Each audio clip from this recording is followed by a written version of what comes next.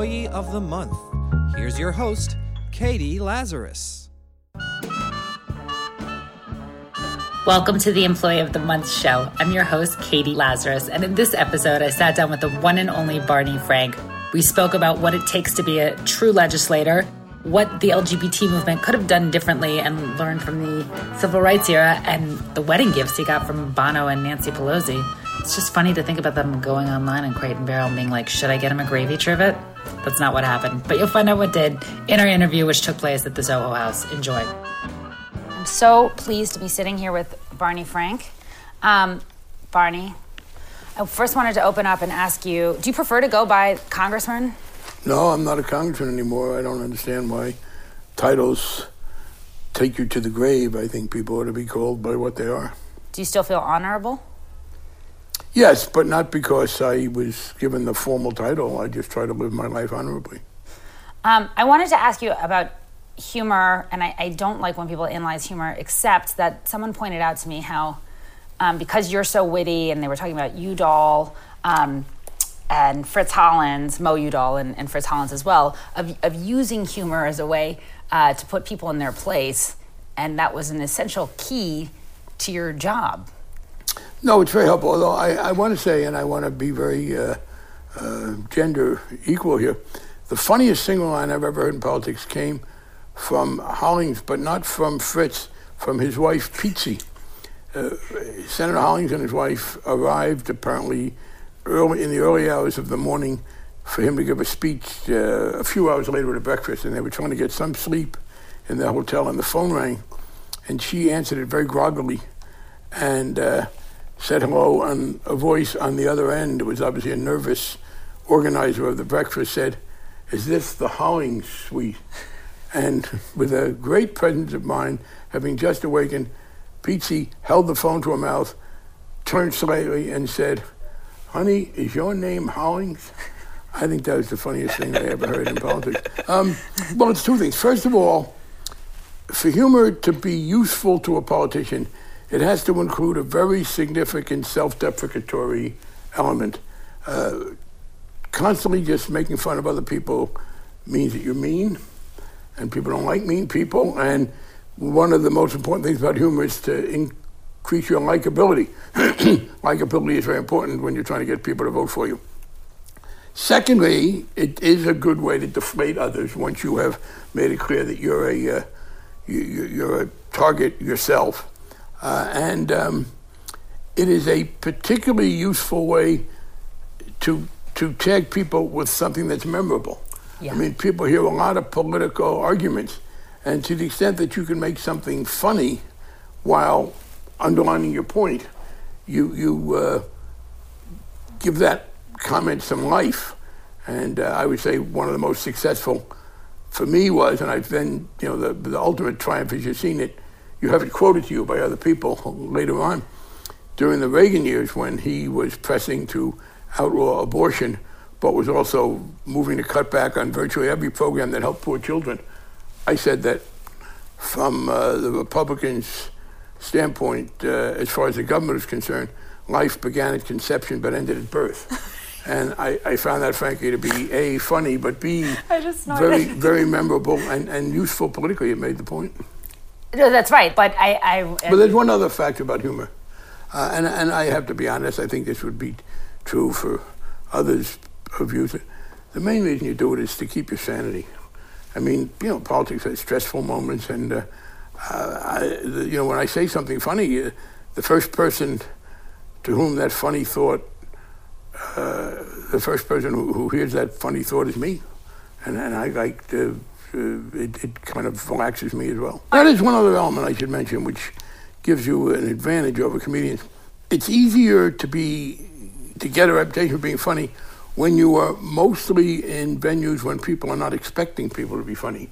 It is very hard to be funny, or it is harder when the audience is sitting there saying, "I paid good money to laugh. Now you better make me laugh." There's almost a skepticism. Whereas in politics, where the expectation is that people are going to be grave, maybe pompous, possibly boring. Humor is a welcome relief. And I've sometimes found this phenomenon where I will speak to audiences who are unfamiliar with me, and they don't expect you to be funny. And I will say some things that I usually get a laugh from. I mean, the trick, of course, is you can't say something funny for the first time. Every time you repeat yourself some and you try to make it sound spontaneous. But there'll be initially a kind of a resistance to laughing. And it takes a little while for people to say, oh, no, I guess he's trying to be funny. It's okay. It wouldn't be rude to laugh. Right. That they don't have a sense of humor necessarily, or they just don't know if it's okay. No, they do. They just didn't bring it to that particular meeting. Do you feel like C-SPAN owes you some residuals? Actually, it's the other way around. I'm very disappointed to learn that C-SPAN has been charging a lot of money. They get this right to broadcast these things publicly. And a couple of people just did a documentary about me. And C-SPAN Compared to what? Right. And C-SPAN was charging them a lot of money for public performances. And then they told me somebody found some contractual clause that made them pay less. I don't think C-SPAN ought to be able to charge the amounts that they've been charging to share things that they got with their publicly granted monopoly. Having watched C-SPAN, I feel like they should be paying us to watch them, so I'm angered on that front as well. But I do, but I genuinely find that I had no idea. That is really... Yeah, no, it's very troubling to me, and if I was still in office, I'd be looking into it. I'm going to urge some of my colleagues to. I wanted to talk to you a little bit about the civil rights, because it seems such a key... I think once LGBT rights became fought as a civil rights issue, it gained momentum. And I've spoken with you before when you said that a lot of the younger folks that you were working with weren't familiar with the civil rights movement's tactics. Correct. In fact, it was even worse. It's a problem when people don't know something. It's often a greater problem when they know something that wasn't true, when they have a mistaken view. Obviously it's a civil right, but it's a different kind of a civil right. I mean, obviously the discrimination those of us who are gay, lesbian, bisexual, and transgender face is a problem. It has never reached the dimensions of racism. We were not slaves, at least not involuntarily. And there's only one area, actually, I've said, where younger gay and lesbian people had one problem that black people didn't face. No black kid ever had to tell her parents that she was black. Right. That's a trauma that they'd have escaped. But other than that, being black was much tougher. We, by and large, dealt with it by hiding. They couldn't hide, didn't hide. But it's always been a civil right, but it has different aspects.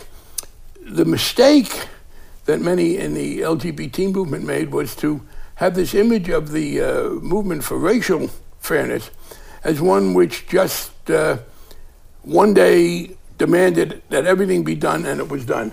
The notion was that there was never any compromise. One of the things I heard was, Rosa Parks never sat in the middle of the bus. In fact, in the early years of the civil rights movement, it really came into being in post-World War II America. It's interesting, I was just speaking of the Holocaust Museum in Michigan at an exhibit on Hitler's war on gay men. And I noted that it was really the reaction to the Holocaust that was the beginning of the fight seriously against prejudice in America, anti-Semitism, women's rights, the fight certainly for racial equality, LGBT rights. They were all post-World War II when people, I think, were shocked by the recognition of just how terrible hatred is when it gets unchecked. But the civil rights movement began, the first cases brought by the NAACP Legal Defense Fund, the Thurgood Marshall's organization, to the United States Supreme Court, didn't challenge segregation. What they said was, look, they say things are going to be separate but equal, but they're not equal. Make them be equal. I mean, they literally were litigating within the framework of acceptance of separate but equal. And the civil rights legislation, people said, well, you got to have everything in one bill.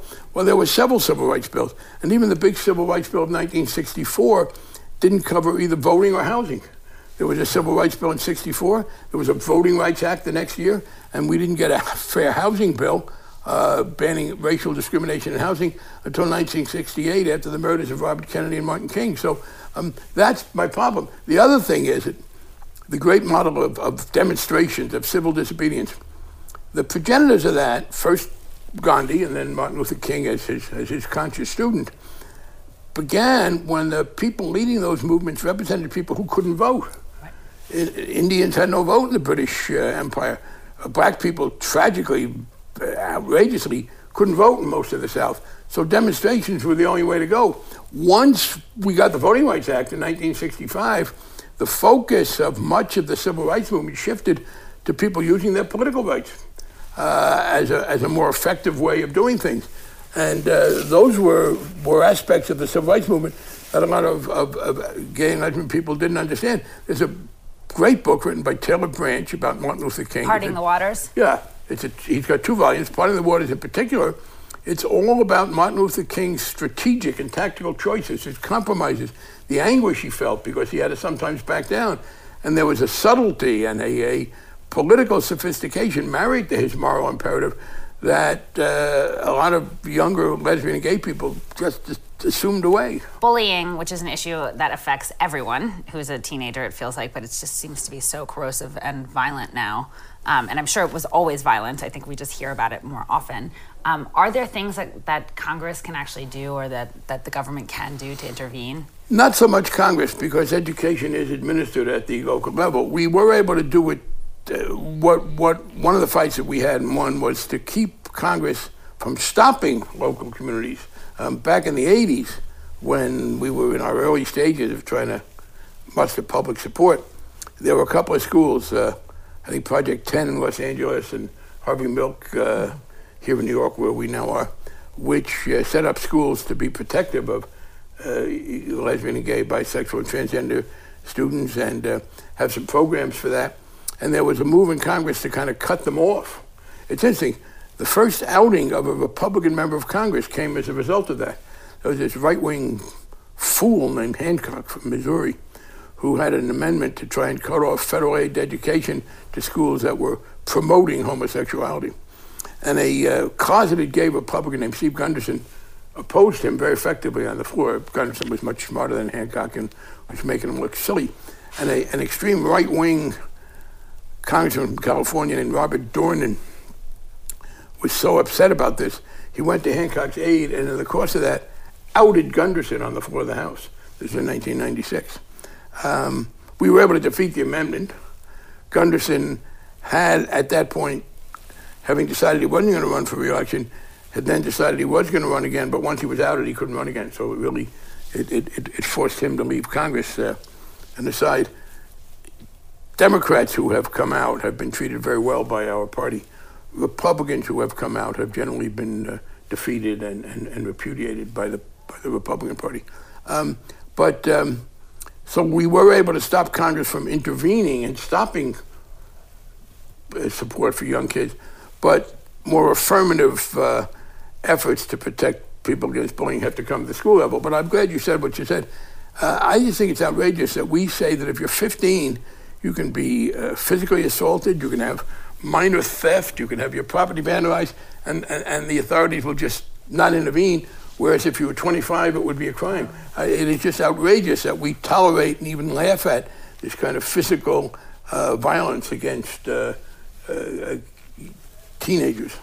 What are the key issues now you feel like for LGBT that still need to be passed? And I know the single biggest one is protection against being fired.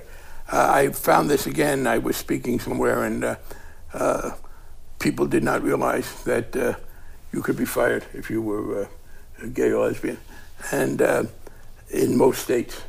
So that's the single biggest one. We've corrected some. One of the things I'm proud of, by the way, after the initial failure to allow gay and lesbian people to serve in the military, one of the things I'm proudest of having worked on was after the failure to win the right for people to serve as gays in the military in the early 90s under Clinton, I proposed to him a couple of things that he could do under his own authority that Congress couldn't block him from doing. It was Congress that blocked the military service issue. One of them was abolishing the restriction on our getting security clearance, which he did.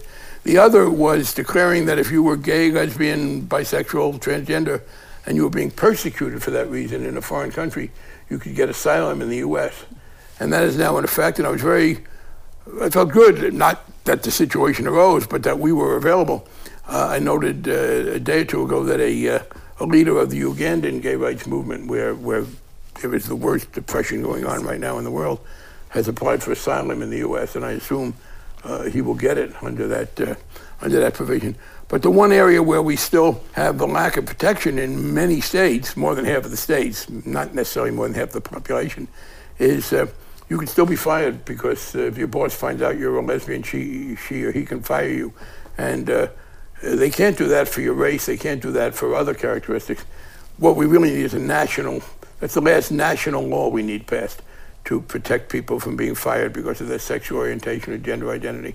And compared to what, the new documentary about you that's out, they show your home in D.C. and how isolating it was and that you had trash bags on your windows. And then you told me that you just hadn't put shades up. Yeah, it was a matter of convenience. I mean, I'm relatively indifferent to my physical surroundings. But I did like that in the movie they were trying to foreshadow what was going on inside for you leading this double life was that you lived in a room.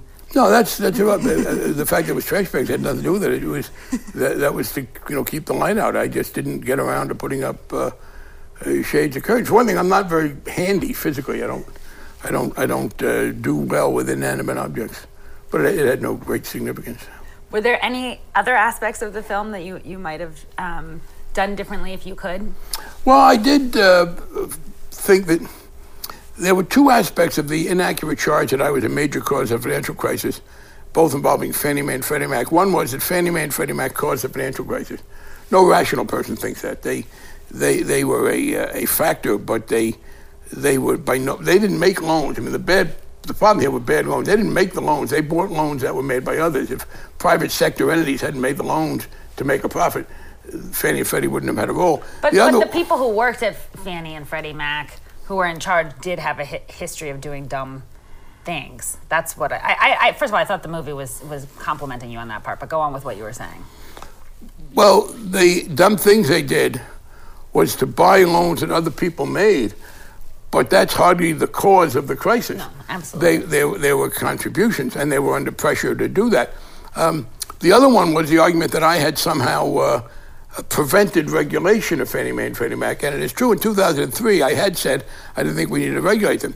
Dick Cheney then wrote in his book that in 2003 the Bush administration tried to regulate Fannie Mae and Freddie Mac, but Financial Services Committee Chairman Barney Frank stopped us. The problem was that I wasn't Financial Services Committee Chairman in 2003. I didn't become the chairman of 2007. The Republicans were in power then. And the fact is that it was during the Republicans' regime that no legislation was passed. And as Bush's Secretary of Treasury, Hank Paulson, explains in his book, it's when he became Secretary of Treasury and I became the chairman that the legislation was adopted. So I think that they did make the point that Fannie and Freddie didn't cause the crisis. They did not sharpen the point that, in fact, having been wrong about it in 2003 when I was in the minority, a year later I decided that we did have to do the regulation, and it was when I became chairman that the regulation was adopted. I did, first of all, anything in hindsight is always easy to look at and not look at all the context of what's going on there, and then to have someone in another book decide to pinpoint it on Democrats and therefore you. Well, no, Cheney's book, he didn't decide that. He just lied. I have to say, 2003 was not a good year for Dick Cheney. That was also the year in which... Think about the guy who got shot. Well, I'm thinking about the country that got invaded. That's true. 2003 was the year that Cheney announced that there were weapons of mass destruction in Iraq. He just consciously lied. He writes in his book that in 2003, I killed the bill as chairman. And then in 2005, again, the Democrats killed the bill. Well, again, the Republicans were in power. And in fact, the Republican chairman of the committee in 2005, when Cheney is blaming us for the bill dying, his name was Mike Oxley. He said, this bill died because George Bush gave me the one-finger salute. It was an internal Republican dispute. Which finger? And then Cheney says in 2008, the bill finally got passed. He doesn't say who did it. In other words, he blames the Democrats for killing the bill when the Republicans were in power, and then mentions that the bill got passed when the Democrats came to power without anybody having credit. Apparently it just materialized overall. So that was just conscious lying. Did you ever get exhausted from just having to constantly bicker about things that are just not true? No. I would be annoyed by it sometimes, but I was able to mostly concentrate on the positive side. The one thing I did, well, you just can tolerate it better. I mean, I think for the reason that most Americans are not as focused on politics as it gets irritating after a while to listen to the bickering and not actually get anything Well, done. I disagree with bickering. What do you do when two people disagree about something? Why is it bickering when two political figures who disagree about what taxes should be or whether or not we should go to war are arguing? And I know this is a journalistic convention, bickering. Well, what about arguing? What about debating? Sometimes it's debating when it's a logical argument, but I think that just because people have different opinions doesn't mean they all need to be heard. And I think sometimes I guess what I'm calling bickering and being dismissive about in that moment is the sort of filibustering of point or, not focusing on the issue at hand because it's not going to help your party later. Those kinds of things is what I'm sort of putting under. Oh, you mean bickering. as opposed to most people in the country who always argue by very logical, clean-cut debating? No, I disagree with your defense of that. Okay. There is this mischaracterization of legitimate political debate as bickering, and it demeans the process. And in fact, that's how things happen. Were Lincoln and Douglas bickering? I mean, they made fun of each other some. Have you ever read the correspondence between Jefferson and Hamilton? It was in many ways meaner spirited than some of what we do today. I don't think they were bickering. I think they were arguing angrily about fundamental issues. No, I completely understand when it is a genuine argument that is heartfelt and is about truly disagreeing. Like when you're talking about the financial situation, who do you give money to help get back on their feet and who do you not is a real issue. Yep. And one I didn't always understand the logic behind in the results. So I was glad that there was a lot of argument over these things. That's a different thing than I think I'm referring to, which... No, I don't, because human beings are human beings, and when people are differing with each other verbally, there is a mix of rational argument, name-calling, anger, misrepresentation. It's an inevitable part of the human process, and I have to tell you, I have listened to a lot of arguments among people. I do not find the quality of arguments among elected officials inferior to the quality of arguments I hear among average citizens on a variety of issues. That seems fair. Perhaps it's that we don't have to listen to the other people unless they're talking on their cell phone. That's loudly. a fair point. I think that is a key part of your job, that you are able to not take things personally and to stick to your issues that you cared about. I did want to ask you a little bit about legislating. It's something that you and Lyndon Johnson are both known for being really good at. What are the key elements that you see to be a good legislator? First of all, you have to recognize that it's a very peculiar business. Nobody can give anybody else an order. There's no hierarchy. And you can't buy and sell each other. I mean, I can buy a car, I can sell my services as a lecturer, but I can only persuade other people to vote with me. All of us are legally equal. Nobody in the House of Representatives has legal authority over anybody else. The Speaker cannot order anybody to do anything. You have to be persuasive. That means that personal factors are very important. The second thing is you have to look for areas where you have a mix of agreement and disagreement. And here's what you have to hope, that on a given issue, people have a range of agreements and disagreements. And the ideal situation is that we give different levels of importance to those things. So something can be more important to somebody else where we disagree, and I'll give in to her. And something else can be more important to me, and she'll give in to me. It's recognizing that you got to have this kind of a package, and that you have a vested interest in maintaining a situation in which you can come to agreement, or else everybody can veto everybody. I also heard about you that you never see the same thing twice on your desk, that you deal with it right away. I try to, yeah. I mean, people will call me, and I'll call them back, and they say, oh, you called me? I said, well, I'll hang up. And people have said, oh, you called me so soon. I said, hey, I hang up and call back tomorrow. But I really did, I don't like to keep things hanging around. That's a great mistake. And sometimes I will, you put more energy into them, but I have to look at the same thing 3 or 4 times. It's much better to deal with it right away if I can. What were the things that you did feel comfortable delegating to your staff? Well, the first thing you have to realize is, after a while, I've been doing this for a while, it's probably the case that I can do many of the things that my office has to do better than newer people. But I can't do all of them better if I have to do them all myself. So I would delegate those things which did not require judgment as much. I don't mean judgment. I don't mean people could be stupid, but required some value judgment. And secondly, things that were relatively politically indifferent. I mean, I guess there were things that it would be bad if they weren't done, but it was not as important as to the specifics with which they were done. And that's what I would delegate. And then I certainly delegated information gathering. I mean, I got to be very reliant because I had very good people. So I completely delegated information gathering. That's from picking really good people. Yeah.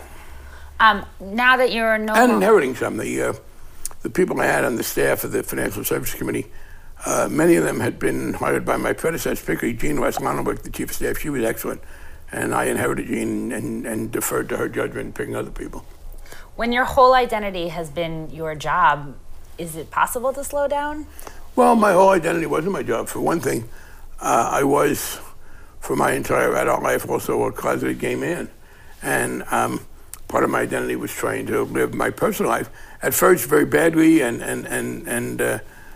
foolishly in some ways, because I was trying to be publicly prominent and privately secret. And once they came out in particular, that became a much more important part of it. And secondly... what helped you make that transition? Well, I just couldn't live the way I was living. I mean, I was just... I know people have said, oh, well, she doesn't need a personal life. She's all wrapped up in her job. That's bullshit. I mean, everybody has physical and emotional needs that need some outlet. And if you try to channel them into your job, I think you're more likely to have your job deteriorate, your job performance, rather than your personal life be satisfactory. I was aware that there would be some political benefit if I came out, but I also thought it was mostly personal. But the other part of it is that there were things that I enjoy reading. I enjoy hanging out with people. No, I have not missed the pace at all. In fact, after 45 years of pretty constant high-level tension, I had this situation where for 45 years I was dependent on large numbers of voters, most of whom inevitably were strangers to me, as to whether I was still going to have a job 3 years later.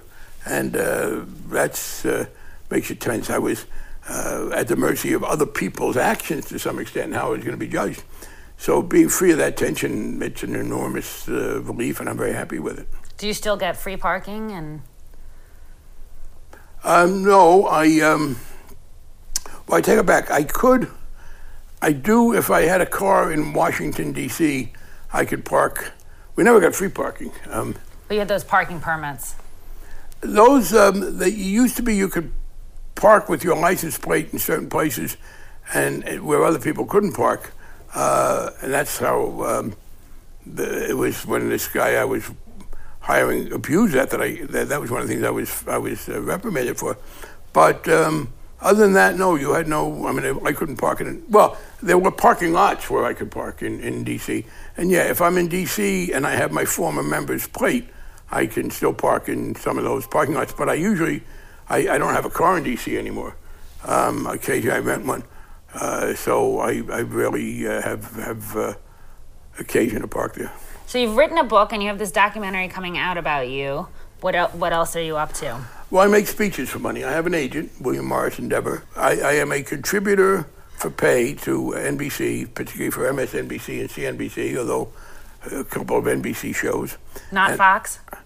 Well, you only do one, but B, I think Fox is a waste of time. The audience there is so right-wing that there isn't any point. CNN has a more moderate audience, and CNBC does. MSNBC has a more left one, but I think Fox is a waste of time. So I am a contributor to NBC. I make speeches for money, and I write a column once a week for the paper in Portland, Maine. It's owned by one of our best friends, Jim's and mine, who's the husband of the congresswoman from southern Maine. His name is Donald Sussman. She's Shelley Pingree. And that's essentially how I make some money. What I loved in the film, they showed all of your colleagues at your wedding. You were the first sitting congressman to get married who's gay in office. What were some of the wedding gifts that you got? Well, some very nice things. Vicki Kennedy gave us a copy of a painting that her late husband Ted had done.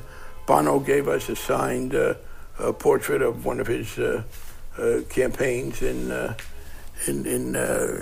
for Africa. Jim's sister gave us a lovely kind of house plate, the Frank Reddy house. Our next door neighbor gave us a couple very lovely wine goblets. Have you gotten all your thank you notes out? No. Well, I'm going to let you get to those, and I want to thank you so much. This has been truly an honor and a privilege to sit with you, so thank you very, very much. My pleasure. Thank you. And congratulations on winning the Employee of the Month award. Well, thank you. Since I'm now not an employee anymore, it's nice to have it. It's actually the key to winning this award. Oh. That's it for this episode of Employee of the Month. Thank you so much to Barney Frank. Thank you to Ian Mazoff, as well as the Soho House. And thanks to all of you for listening. Go to employeeofthemonthshow.com. Get on the mailing list so you can find out about discounts for our future live tapings. The next one is June 26th at Joe's Pub. And subscribe on iTunes. You can also go online to figure out ways to get involved because we'd love to hear from you. Thank you for all of your comments and feedback. Thank you. I'll talk to you soon. Bye.